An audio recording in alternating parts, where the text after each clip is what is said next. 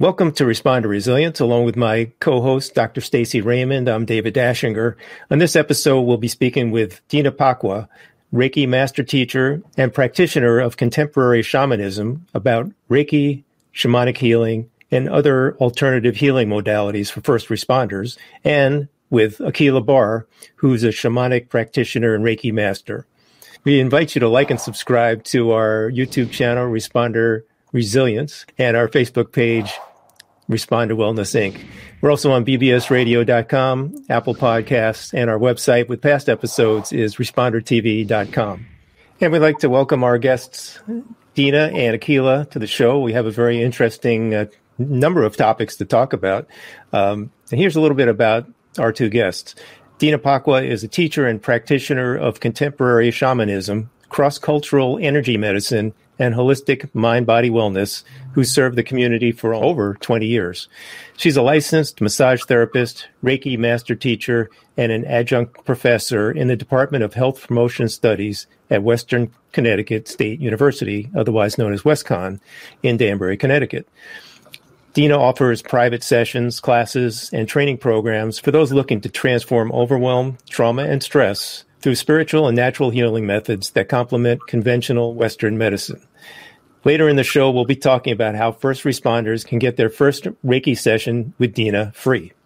Welcome to Respond to Resilience, Deana. Thanks so much. I'm so excited to be here with both of you. Our other specialist expert today is Akilah Barr. She's a Yoga of 12-Step Recovery leader and Imani Breakthrough Project facilitator. She's a passionate yoga instructor, shamanic practitioner, and Reiki master. She motivates individuals to discover their authentic and healthiest selves, incorporating her knowledge of the conventional and unconventional healing modalities. Akilah's practice is in Bloomfield, Connecticut, and later in the show, we'll be talking about how first responders can get their first Reiki session with Akilah free. So let's start our questions and get into this interesting number of topics. Okay, Deana, the first question I have for you is, what events in your life influenced your interest in healing? I was a senior in college, and I found out that I had cancer. I had malignant melanoma. And when I was 21, that's not something you're expecting to find out about. You think you're indestructible at that age. Thanks to Western medicine, I was cured. But being an anxious kid, I had anxiety, and I still have it. It's something I navigate through all the time. And then when I turned 30, I was in a near fatal car accident. And that was like the really big catalyst. Because up until that point, I was in the corporate world, but I knew somewhere inside me that I was really called to a path of service. And I just kept ignoring that because of, the paycheck and the paid benefits. And, I liked being in charge of my own department, and I liked being creative, but I knew that that's not where I was supposed to be. And I just wasn't pulling myself out of that world, I guess, fast enough. And the accident really it stopped me in my tracks, literally. I was hit head on at 85 miles an hour impact speed. The whole front end of the car came in. I shattered both my femurs, broke my rib cage. My chest hit the steering wheel. I had really bad whiplash. And I collapsed both lungs and lacerated my liver.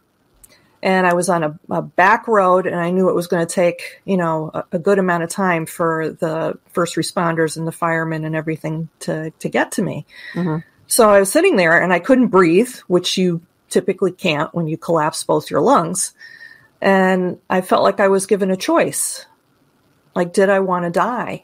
I could have just closed my eyes and gone. It would have been so easy. So I said, that's it. All right, God, you have to help me because I can't do this by myself. As soon as I said that prayer or, whatever that was, that intention, something happened and I was able to breathe, which is pretty miraculous given my whole rib cage was broken and both my lungs were collapsed. So I was able to breathe enough for, obviously for the firemen to get to me, the first responders, and they were fantastic. So, that's really what started me off. And I spent 2 weeks in the hospital, a week in ICU. I was on a ventilator, many, many hours of surgery, putting my body back together. And I just had really miraculous healing even from that point. And there was a very strong spiritual component there, both my own prayers and plus, many, many people praying for me. Right. I could feel those presences. And that was it. Like I went back to work because I just wanted to get my life back, but there was no way I could stay in the corporate world. And that just really pushed me in the direction of, okay, well, what is my life's purpose? What am I here to do? I know I'm here to help other people. What can I teach them from what I've learned about healing?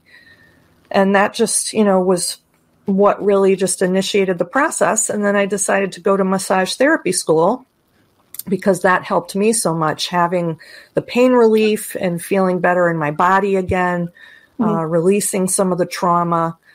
And then from there, I studied Reiki and became a Reiki teacher. And then about a year after that, I started meeting indigenous medicine people, shamanic type healers. And, that was 18 years ago. And so I've been studying and learning ever since. And now I teach and share what I've learned to the best of my ability. So that's my story. What a story. It was like it took a near-death experience. It sort of was like a wake-up call to switch professions. Yeah, I guess I wasn't listening to the other more subtle signs. And, that's what it took. So, Akilah, we'd like to hear from you about what events in your life influenced your interest in healing. I started investigating ways to almost, in a sense, heal myself. I was suffering with a lot of anxiety, lots of depression. I don't even think I knew that I had anxiety at the time, but I was very aware of having a lot of depression and just an overall sense of suffering. And I, didn't really like the medication or anything that was being prescribed. So I just found a way to kind of wean myself off and start kind of going on a search of self-discovery. I started going to the public library here in Manchester, and I started taking out many DVDs and many different CDs, which offered meditations, also offering yoga. Yeah, I started to really gravitate towards the meditations. They really allowed me to feel a sense of like ease and soothing. And I also created like a daily practice for myself. I unloaded 32 years of emotion. This job isn't a joke, and it can hurt you. How does yoga or meditation help with that? Coming to terms with who you are. Nobody calls us because they're having a good day. It's really the suicide that becomes a huge issue. People are more trustworthy with the dog. Sleep deprivation helps them either be better or worse. Completely secretive when we started this. So it's pretty much taboo. Take care of the people next to you. First responders really being open about what they're struggling with. If we know that, let's raise awareness. Brings you together to talk about it, and it tells you you're not alone.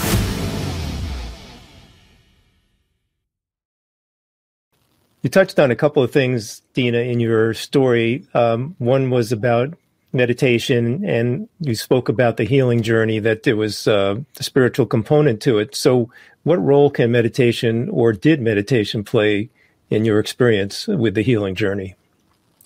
So what I can share is, from my own experience, and also what I've shared with some of my students and clients is, in our busy Western culture, we tend to get stuck in that beta brainwave state. We get stuck in the monkey mind, the monkey chatter, the anxious thoughts, right? We might have 7 or 8 things that went well during the day, but what happens when we go to bed? We latch onto that one thing that somebody said that upset us, or, a comment somebody made. And it's like, we just get on this trail, right? This rumination, or the hamster wheel of stressful thoughts. So to me, meditation helps us to, we can take a step back. I mean, there's so many different types of meditation. So it depends on what type we're talking about, but just in general, it gives us a way to step back from those worried and anxious thoughts. It gives us a way to observe that we ourselves are not those thoughts and those worries. And eventually, with practice, we can kind of quiet those worries down and maybe visualize or focus on either like a word of empowerment, like resilience or strength, or maybe just envisioning ourselves in a peaceful place in nature. And it's restorative, and it also helps break that pattern of stress and worry. Thanks, Deana. And Akilah, what role does meditation play in the healing process? So the practice of meditation, definitely want to say you're feeling your breath coming into the body, feeling the earth, you're feeling grounded, and you're just being in the present moment. And also you can incorporate, affirmations. And so I know myself, when I'm like really anxious, I'm like just perseverating, thinking about the future and planning and what's next and what do I have to do. But meditation, I would say, is something that just makes us feel whole and not a diagnosis or not a anxious person, but you kind of start to remember who you really are, and not just in your mind or body, but also as a spiritual being. Deana, before I ask you to talk about Reiki and Shamanic Healing, which you had mentioned earlier in your own healing journey, why are these concepts so difficult to define and talk about? Well, I think in general, it's because they are not yet, even though it's, they've become more popular in, I'd say, the last 10 years, they are not part of our conventional approach to living and also conventional medicine, right? So Reiki is really more of an Eastern practice that was brought here in the 1930s. So if we grew up in Asian countries and Eastern countries, we would have more of a language. So Reiki is connected with working with our life force energy and with spiritual life force energy. Okay. Shamanic healing deals with a more spiritual aspect of healing, but it's very specific what it actually is. It involves going into the spirit world to work with helping spirits to facilitate the spiritual cause of someone's illness. So I know from my own experience, like when I've been in the hospital, the spiritual part is usually the last resort, right? Last rites. It's usually the last thing that we look for or think about in terms of healing, where in traditional cultures, indigenous cultures, and in certainly shamanistic cultures, that's really the foundation. The foundation is spiritual. So it's really kind of flipped in our culture for most people in general. So I think that's why it's difficult for folks to think about, what does this mean and how is this going to help me in my everyday life? It can seem very esoteric and, like we would say, like woo-woo. It seems like really out there. But it's really the foundation of healing that all of our ancestors worked with. So it's really part of all of our DNA. It's in there somewhere. Okay. And Akilah, could you answer the same question? I'll repeat it for you. Before we define Reiki and Shamanic healing, why are these concepts so difficult to talk about and to define? Because they are intangible, non-physical. They're also allowing us to define them, almost draw some of the meaning and the substance out of them, I would say. So sometimes it just makes it very hard for me to put the words to what the experience of Reiki or the meditation. These ancient practices from these indigenous cultures that have been practiced for hundreds of years, and they work. That's why they're still around, and it's just a beautiful thing how, we're learning these practices. They're still here from our ancestors.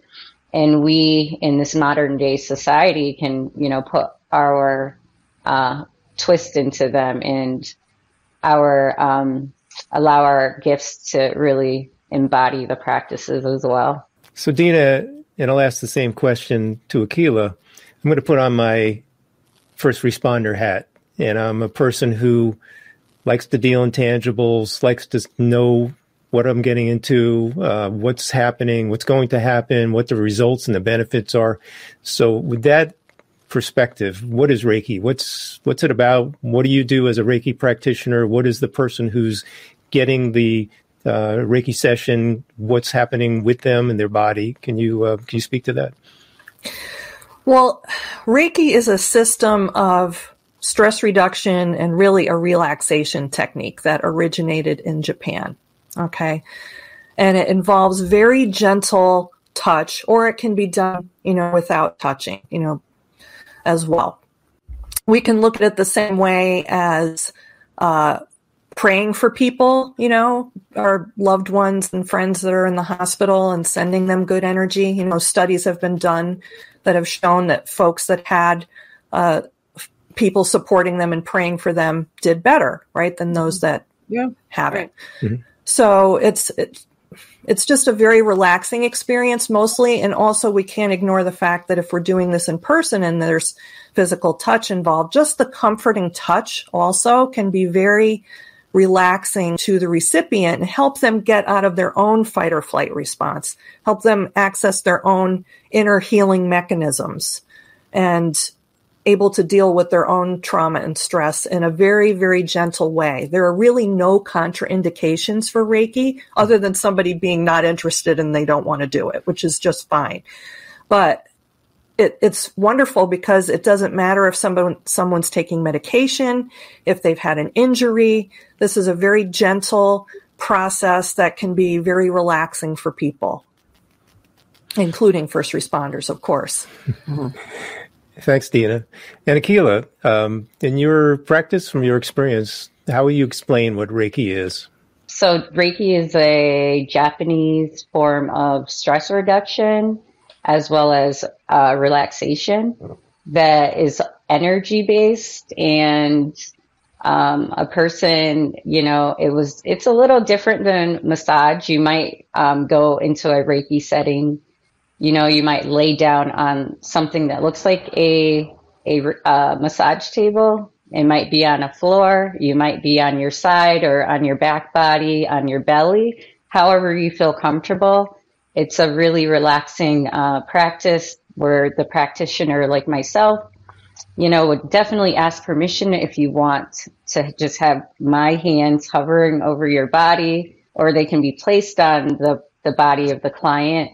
And what's happening is I'm just using my physical body as a portal, or in a sense, a channel for source energy from above to kind of come down through my guide into your body. So it's a very passive practice, and it's just all about compassion and love, and it's just very healing, very soothing. So the person that is receiving the Reiki would be fully clothed. They can even have their shoes on. There would be gentle music playing, just like as if they were going into a massage, and the lighting might be a little bit more dimmer. The practitioner might even use things like crystals to kind of help to facilitate the energy to flow to certain areas. But it's just allowing the body to come to homeostasis and to balance. What's your goal or your intention when you're doing Reiki? So my goal or my intention when I'm doing Reiki is to facilitate the most healing, to allow the person to come to the most healing state of being that they can at that moment. So to just allow them to come back into their true state of being, of health and healing.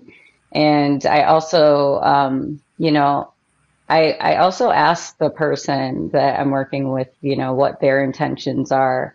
And I kind of just meet that person where they are. I might, I don't try to push my own will onto that person. I might pick certain things up because I am very empathic in a sense.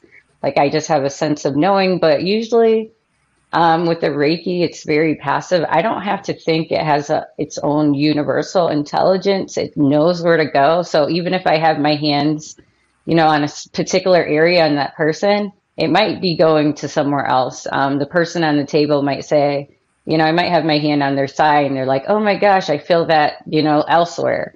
So it depends on the Reiki itself. It kind of does what it needs to do. It's a very simple practice in a sense, where it has its own intelligence and it really does its job. In addition to like a really active mind that's maybe can't stop thinking, is there also like a physical component to it where there's an emotional something going on in the body that Reiki will address? Yeah, how do you sense it? Is it tight? Is it hot? Is it cold? Is it vibrating? Like what are you sensing in their body? So if a responder comes to me with like high level of racing thoughts and like a lot of tension in their body, I can usually pick it up right away. So I generally don't even start with Reiki. I generally start with meditation. So I start with sound healing. I have my singing bowl that I start with. I use rattles. Sometimes I do drumming. So that would go more into the shamanic practices. But I feel sometimes heat. I might feel a lot of cool, like it might be freezing cold. Sometimes I feel vibrations, visuals. There's a lot that comes in when I'm doing the Reiki, and usually I can, let the person know afterwards, or sometimes during the Reiki. Like if they have a lot of thoughts in their head, I just feel a lot of energy, and usually when the energy stops flowing through my hands, then I know that area is cleared, and then it's okay for me to go to the next area of the body.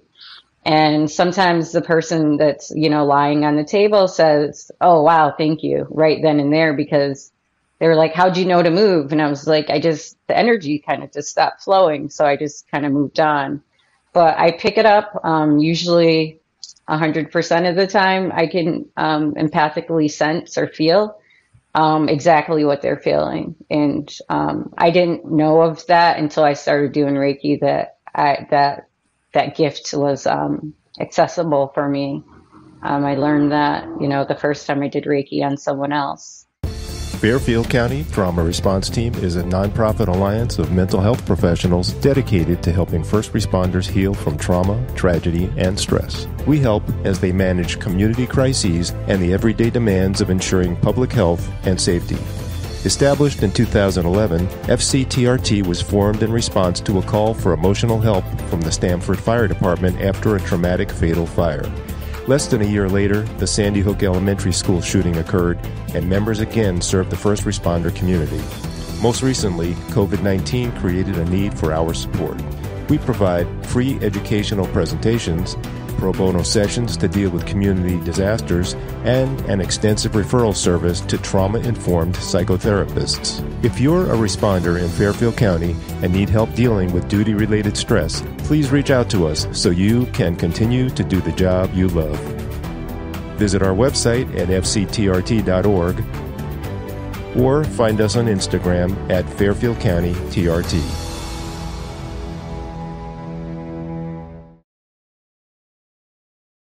So when you're doing Reiki, Deana, how might someone's energy feel to your hands? Do you sense a client's emotions as well as like physical energy? Do you see or hear anything during a session? And how do you use that information? Okay, so different things can happen with different clients. Every person is different, but just in general, I might feel in my hands like some heat or tingling in certain areas of their body. Sometimes if there's been a previous, like an old injury that still hasn't completely healed, I might feel like some coolness or some cold to my hands. I might also feel some like just vibration or tingling in certain areas. And I make a note of it, if it's over like a shoulder, or it's over their heart, or, I just kind of keep track. I try to keep track of where I've sensed or felt certain things in certain areas. Now, on a deeper level, and again, it's different with every person, I might start seeing a scene play out in my mind's eye. Okay, so this is getting more into the intuitive, the psychic, and the shamanistic aspects of the work that I do. So I might see it, like I said, a scene playing out. Now, I don't know if this is a metaphor or something that actually happened to them. So I just kind of keep track. I just notice it. I don't speak at all because I really want the clients to be in their own deep state of relaxation. I don't want to interfere with that process. So I'm typically not speaking while they're relaxing, receiving their healing session. So I might see things. I might just get a glimpse of something like an animal, or a word might pop into my head, or I might get a message, like something like, they've dealt with a lot of loss. Maybe there was a lot of grief. I might also feel something over their lungs, which in traditional Asian medicine, the lungs are connected with grief. So I'm kind of just keeping track of all of this. Right. And then at the end, I always ask permission, like, do you want me to share? I ask if they have anything they want to share, and how did they feel during the session? And do they want me to share what I experienced? So I always ask permission before I share anything. And honestly, I try to keep it as simple as possible because I also don't want to re-traumatize clients who have been through things. So I just ask, general questions like, if I felt something around their knee, like, if they didn't share it with me already, have you had an injury? Mm-hmm. Have you lost loved ones recently? I just kind of make very general questions related to what I've experienced. Now, if I know the person is very open and they've already shared with me that they've done this kind of work before, and they have angels that they talk to, and they talk to their, grandmother who's passed away, I know I can go a little bit deeper and a little bit further. So I always try to work with wherever people are at. Right. And usually I will share things, or I will ask it in the form of a question and let the client sort of guide me as to, what they want me to share. Because honestly, even though that stuff is interesting and it can be cool, it's really more important what their experience is with the work. Mm-hmm, mm-hmm. If that makes sense. Yeah, no, that makes a lot of sense. So Akilah, Deana's talking about how she uses her empathic ability when she's doing a Reiki session. Can you comment on what you sense either physically or with your hands or emotionally when you're working with a client? So the empathic gift of mine working with folks with Reiki, sometimes I can get a little glimpse. I might just be like a peek. I don't want to be I would say it's a sense of voyeurism in a sense, but definitely folks want to know. So if they want to know, I can kind of tell them what I see. And usually it's similar to what they're seeing in their experience. So they might be seeing certain colors or images or patterns, and we'll, have a conversation right then and there on the table. Or they might ask me, what is this that I am seeing? And I can kind of explain. It might, depending on what area of the body that I'm working in, those colors kind of represent the chakras, those energy centers, like the yogic traditions or philosophy. They kind of resemble a certain color, a certain feeling in a sense, or certain, heavier energies might feel heavy or sticky, lighter. You might feel the client or person on the table might feel lightheaded. Or depending on where I'm working. But generally, I can say they all can feel a sense of the release. How do you sell this energy healing to a potentially skeptical population? For folks who are not familiar with Reiki, understanding the idea or connecting it with the idea of like vibes, right? Do you feel a certain way around certain people in your life or in your work or in your experience, right? Do certain people make you feel more stressed or maybe on edge more? Do some people make you feel more comforted and at peace? We're tuning into something unseen there. We're tuning into energy. So everything really is energy. We're made of energy. Everything around us is made of energy. So feeling, I would think with first responders, they have to react on a dime in situations. And that gut instinct is, to me, what you can relate to Reiki, right? It's like that gut response to something. You don't know why you know it. You just do. You don't know why, something's happening or what's going on with someone. You just know, right? It's that inner knowing. So Reiki operates on that same level of really kind of an unknown thing. Like we can't really touch it. We can't measure it really, but it also has to be experienced. So for folks who are really, skeptical, I would say you should be skeptical because honestly, there are a lot of charlatans out there and there are a lot of like cult leaders, wannabe cult leaders. So you should be skeptical. You should use discernment, check people's credentials, check their experiences, check their testimonials, get referrals. I think that's a really good idea when you're exploring something new. But have an open mind. Like, even though you may not have ever experienced something, doesn't mean that it doesn't work. Nowadays we're working with Reiki hospitals. We actually teach a class at WestCon. That's a for credit class in Reiki where students can get certified. Yeah. So, this is being incorporated now with treatment for cancer patients. It's much more widely accepted. And again, there's no contraindications. So there's really no harm in trying something, especially if you need help with stress reduction and your own trauma. This can be a wonderful adjunct therapy to try. So, Akilah, can you add to what Deana was saying about talking about energy healing to someone who's new to it?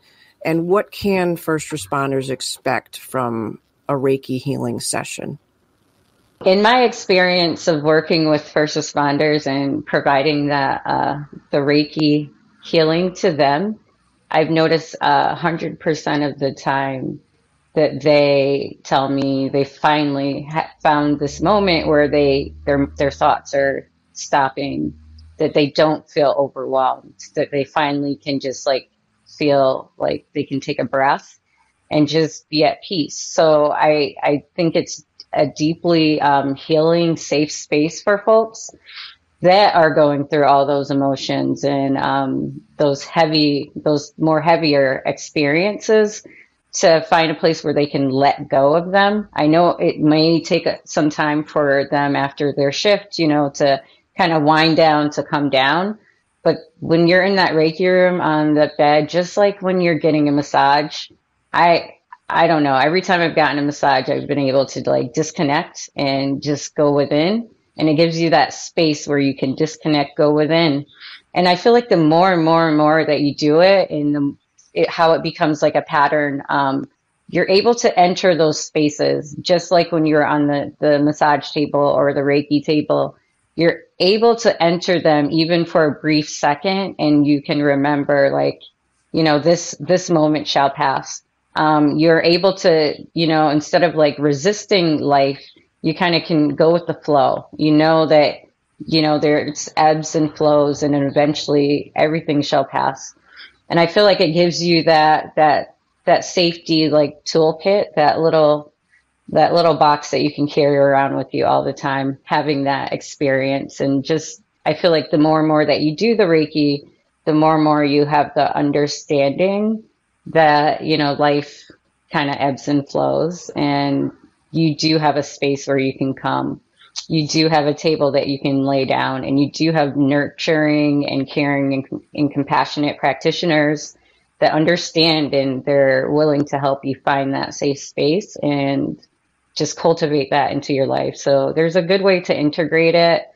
There's practices that we can give you to allow yourself to go into that space over and over again. But I think it just takes practice, and it is a practice, I would say.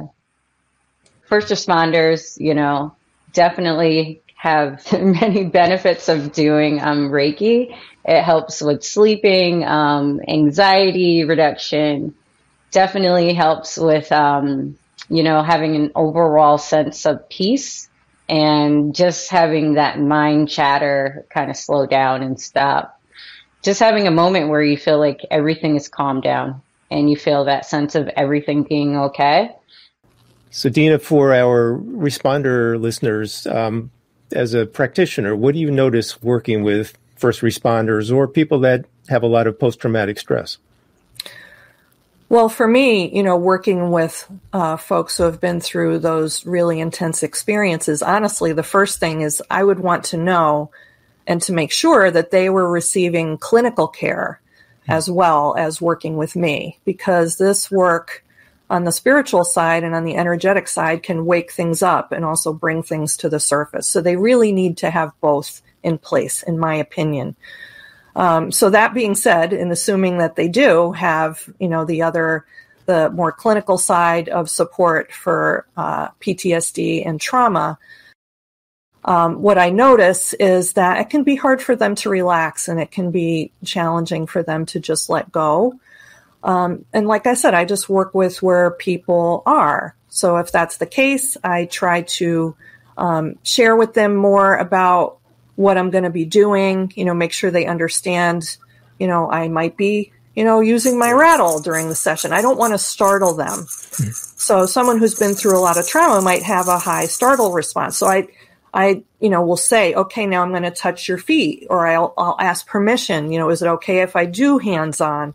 So asking permission, sort of letting them know what the next steps are, creates more ease. And I think that helps folks who have been through a lot to feel more at peace. Because if I can't provide a safe container for what I'm doing, it's not going to be very effective. I mean, I can call on the ancestors, I can call on angels, I can work with spirits from the shamanic side, but that's not going to really do a whole lot for the person if they can't relax and be open to the receiving process. So it's really creating the safe container that I think is super, super important, because honestly, being a more spiritually based practitioner, I'm just the intermediary. It's really between them and their guides and angels, my guides and angels, and I'm just kind of like the extension cord for that. So I want them to feel safe. That's really my first priority. Thanks, Deana. And Akilah, what do you notice when you're working with first responders or people that have a lot of post-traumatic stress? A lot of first responders may experience pain that kind of manifests within the body it may even be due to trauma from their ancestors that has carried over within their DNA or genealogy. But just from their work and the way that they live their life, it could be like a limiting belief, like I'm not good enough, or, life is hard, and that they just keep repeating that mental pattern or that experience, on the job experience of, running into the fire and saving a life. It may manifest within a particular body part. And the Reiki has its own intelligence. It's all healing, and without medication, it will release, the manifestation of that limiting belief that may be actually stored in that body part. Maybe the pain is in their heart. Maybe it's grief. It can be in the lungs, and that the person might believe, they might never find love in life, or that every, person that they connect to kind of disappears and passes away. So they might have a lot of heart problems or heart pain, or, a lot of grieving from the job and losing a lot of lives. And maybe it's stored in the lungs, and, the hands just placed on the body during the Reiki practice can kind of allow the body to start to release some of those things that we're holding on to and those repetitive mind thoughts or experiences just through the Reiki practice.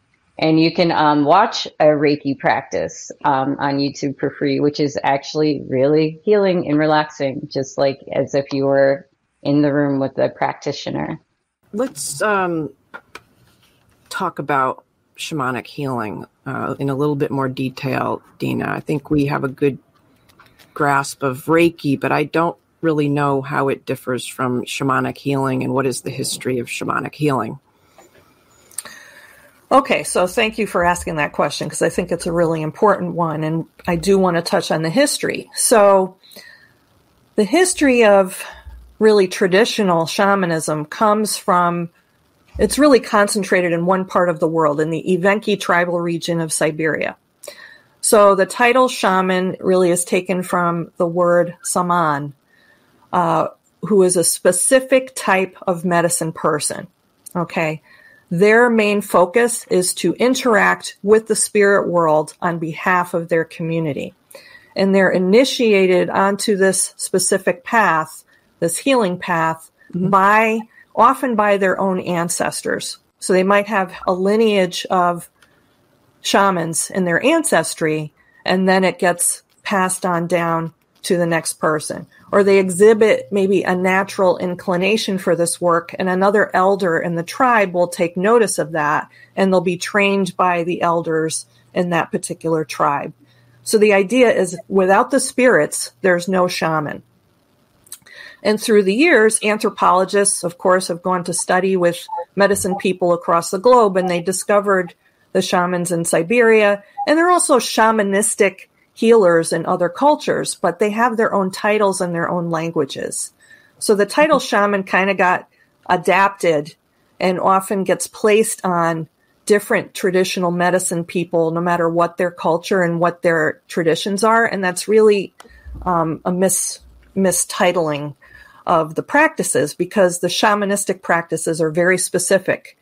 The practitioner goes into a trance state, an altered state of consciousness. Meditation is one of those forms, but they will often use a drum to do this. And the drum is actually viewed as a living being, you know, the animal that it was made from. So a deer or a reindeer or a horse, it's really that animal that helps to carry them into the spirit world. So they're in a trance and they go into the spirit world, and they engage with the spirits to make a spiritual diagnosis. So in our culture, we have doctors who make a medical diagnosis. The shaman would make the spiritual diagnosis for why this person is ill.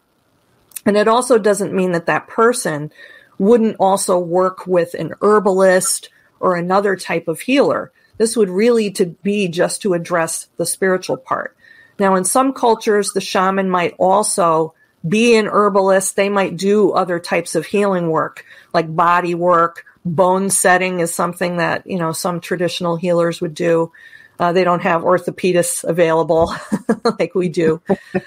No, to them, it's a path of great sacrifice and pain, because the traditional shaman would also have to often go through an illness or mental health issue, and it would only be cured by engaging with the spirit world. So that's what would differentiate them between other types of healers and other people in their tribe. So that's the history, and I think it's really important to know that. Right. But through initial research and anthropologists discovering these traditional people, some of them started to look for ways like, how can we work with some of their teaching and some of their wisdom to help contemporary culture? So there were some researchers like Dr. Michael Harner, who studied with many different indigenous medicine people and then created systems like what I call contemporary shamanism that really most people can learn to a certain degree, that involves forms of meditation, using a drum or a rattle, that percussion, to get you into the altered state of consciousness. Then you learn to connect with your own spirit guides, your own guardian angels. And you start to practice and you learn ways to facilitate healing along with your own team of helping spirits. So that's fascinating information from both of you. I'd like to ask you both this question. in a practical sense, how can shamanic healing help first responders? So with first responders having to deal with so much trauma in their own professions, so this shamanic healing can support with the spiritual side of trauma recovery, whether it's for a first responder or anyone else. So what can happen on the spiritual side when we experience trauma is we can disconnect or kind of lose parts of our consciousness, our energy, or our soul, like depending on who's explaining this idea, like things that are really intense experiences, right? It's like we can lose parts of ourselves. It's just too much to take in at the time. So on the spiritual level, the shamanic practitioner can go and find that part of that person. So, if they were on a scene of an accident, right, and they saw something really intense that was really kind of beyond their regular everyday experience. Right. Something traumatic, like a child death, a suicide, something like that. Yeah. And especially if it really kicked in their empathic sense of being a caretaker in their work, they might stay connected to that person or that situation and not be able to move on.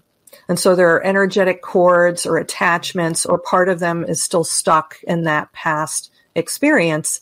And the shamanic practitioner can help them sort of get themselves back. It's like all about getting all our energy and all of our awareness back for the present, because there's more than enough going on.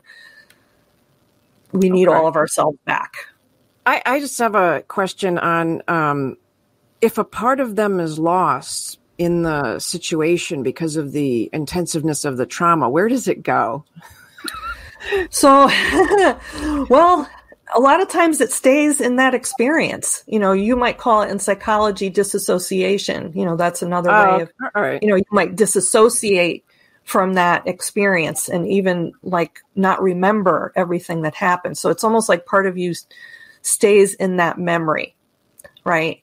So the shamanic practitioner will go and try to find that with aid of, helping spirits such as angels and ancestors. Where did that part of that person go? So we can call them back, and also heal and release whatever residue from that experience, so that they're bringing back purified energy, not, traumatized parts. But it works so hand in hand, I think, with the psychotherapy and EMDR. Right. It's really a wonderful complement to that. Sort of like a bridge to connect them back to the part of their emotional world, part of their cognitive world that they are blocked from in some way. Right. Okay. Right. All right. I can understand that from a trauma therapist perspective. Yeah. All right. That makes sense to me. So I think of a first responder as a healer. They are definitely going out there. They're the front line going out. I feel like, saving lives every day. And they know these basic techniques. I don't know if they would be basic or not, but CPR and just everything that they do is, I think, healing. And when they are in my office and I pick up their energy from their hands, it is that of a healer. It's a lot of energy flowing. I don't know where that energy is coming from, but I feel it in almost like they are part of that soul tribe of healers. I see them as wounded healers, as, folks going on a healer's journey in a sense. And it usually for healers, traditionally, or, I guess non-traditional healers, more or less like the alternative modalities like myself, we do go on this hero's journey, and it is usually turbulent, and we do usually go through an experience of something really traumatic or chaotic, maybe not for all, but that sense of that experience that is almost like an initiation. And then we come to this greater understanding, and have that sense of compassion for others, and we continue to do the work. And I just see them as healers, just like myself. So Deana, Akilah is saying that she describes first responders as healers or wounded healers. What's your sense of that? So to me, the path of the wounded healer is someone who's been through pain, loss, trauma. They've been through significant events or a significant event, which has wounded them in some ways, right? So they've taken their own experience and then gone on to learn and practice ways of helping others and maybe becoming a practitioner or a first responder because of what they've been through. So it's like their own pain teaches them or informs them or guides them or supports them to then want to move on to help others. That's my perspective on that. It's actually beautiful, that to be wounded and then to want to, help others overcome their own pain or loneliness or overwhelm. So I find that to be a trait of many first responders and veterans. So, like many healers oftentimes come from suffering, either illness or emotional suffering themselves, and then they heal, and then they go on to heal others.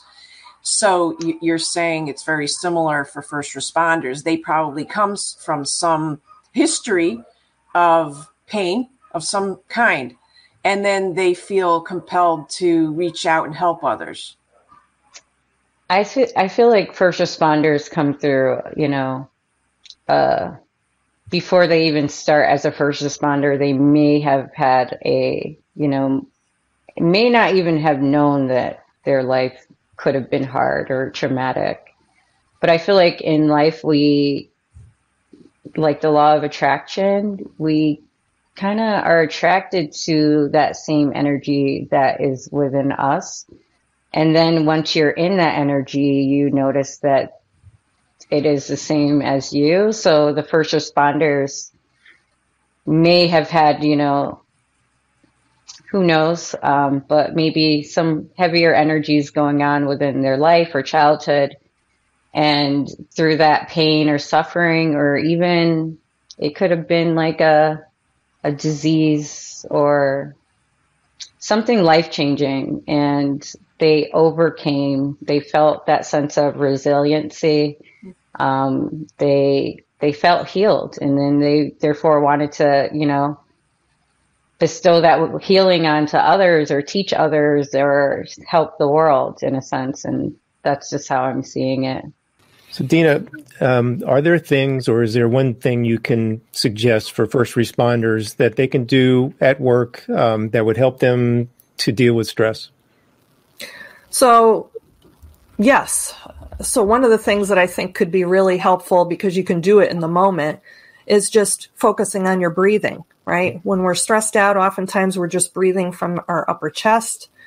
So just tuning in for a minute, see if you can slow your breathing down. I usually put a hand over my belly because I know if I'm breathing down into my belly, I'm taking some deep breaths, and just be counting your breaths or just noticing the quality of the air coming in and out of your nose, right? So that brings you into the present moment in your body. So that to me is very important. I want to share another one because it really connects with our discussion about shamanic healing and traditional forms of healing. So the foundation of shamanic healing connects with nature, and that everything in nature, whether it's the stars that we see in the sky to the trees and the plants and the animals, is alive and also contains spirit or the energy of the creator. So everything is sacred. So if they can take a minute and go outside and just appreciate, oh, look there are some flowers blooming in the flower bed outside my office. Oh, look, the sun's out today. It's nice and warm. How nice. So that gratitude and that appreciation for nature, that can also be like a little exercise to do to kind of shift out of stress mode. Help people disconnect from the stress that they just experienced, kind of commune or connect with nature and re-equilibrate yourself. Okay. Akilah, what are some simple things you recommend that people can do as first responders to deal with stress?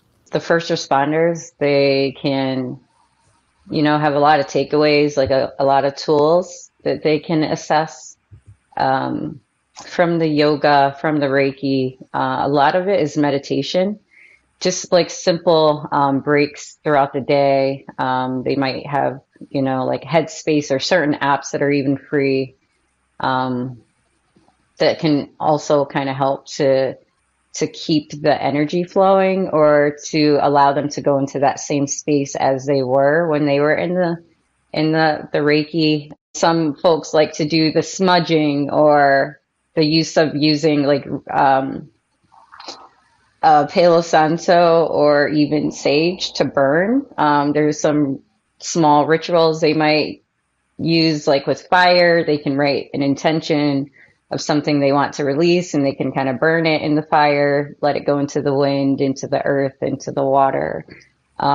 There's many practices, or just using sound sometimes can help a person feel grounded and come back into the body, like a singing bowl, or, like a rattle might be nice, or bells. Using crystals, you can pop a crystal in your pocket, and that can give you that sense of, like when you are in the Reiki room with me, I use a lot of crystals. Sometimes I just give them to the responders. They might gravitate to certain color crystals. These tools are really easy to find on YouTube. I'll just tell someone, go on YouTube. You can listen to the Native American or Tibetan flutes. You might be able to listen to the drumming, the Native American drumming. There's also meditations. They can be even like 3 to 5 minutes on YouTube. And YouTube is all free, so you're not paying for anything. I think this is a good time to let people know that Responder Wellness Inc. will pay for any first responder or veteran if they want a first session with either Akilah or with Deana. You just get in touch with Akilah or Deana and tell them that you're a first responder or a veteran, and then my charity, Responder Wellness Inc., will pay for that first session for you, because it's a great way. It's no risk, and no financial risk. It's a great way to try out alternative healing modalities, energy healing modalities, because they are very effective.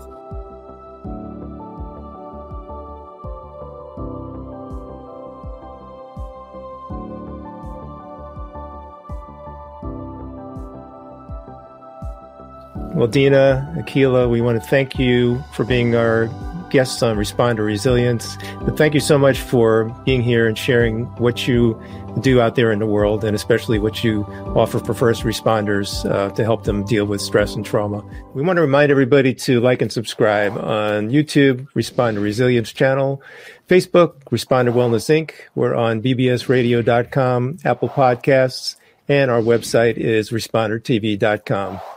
Till the next time, stay safe and be kind to yourself. Take care.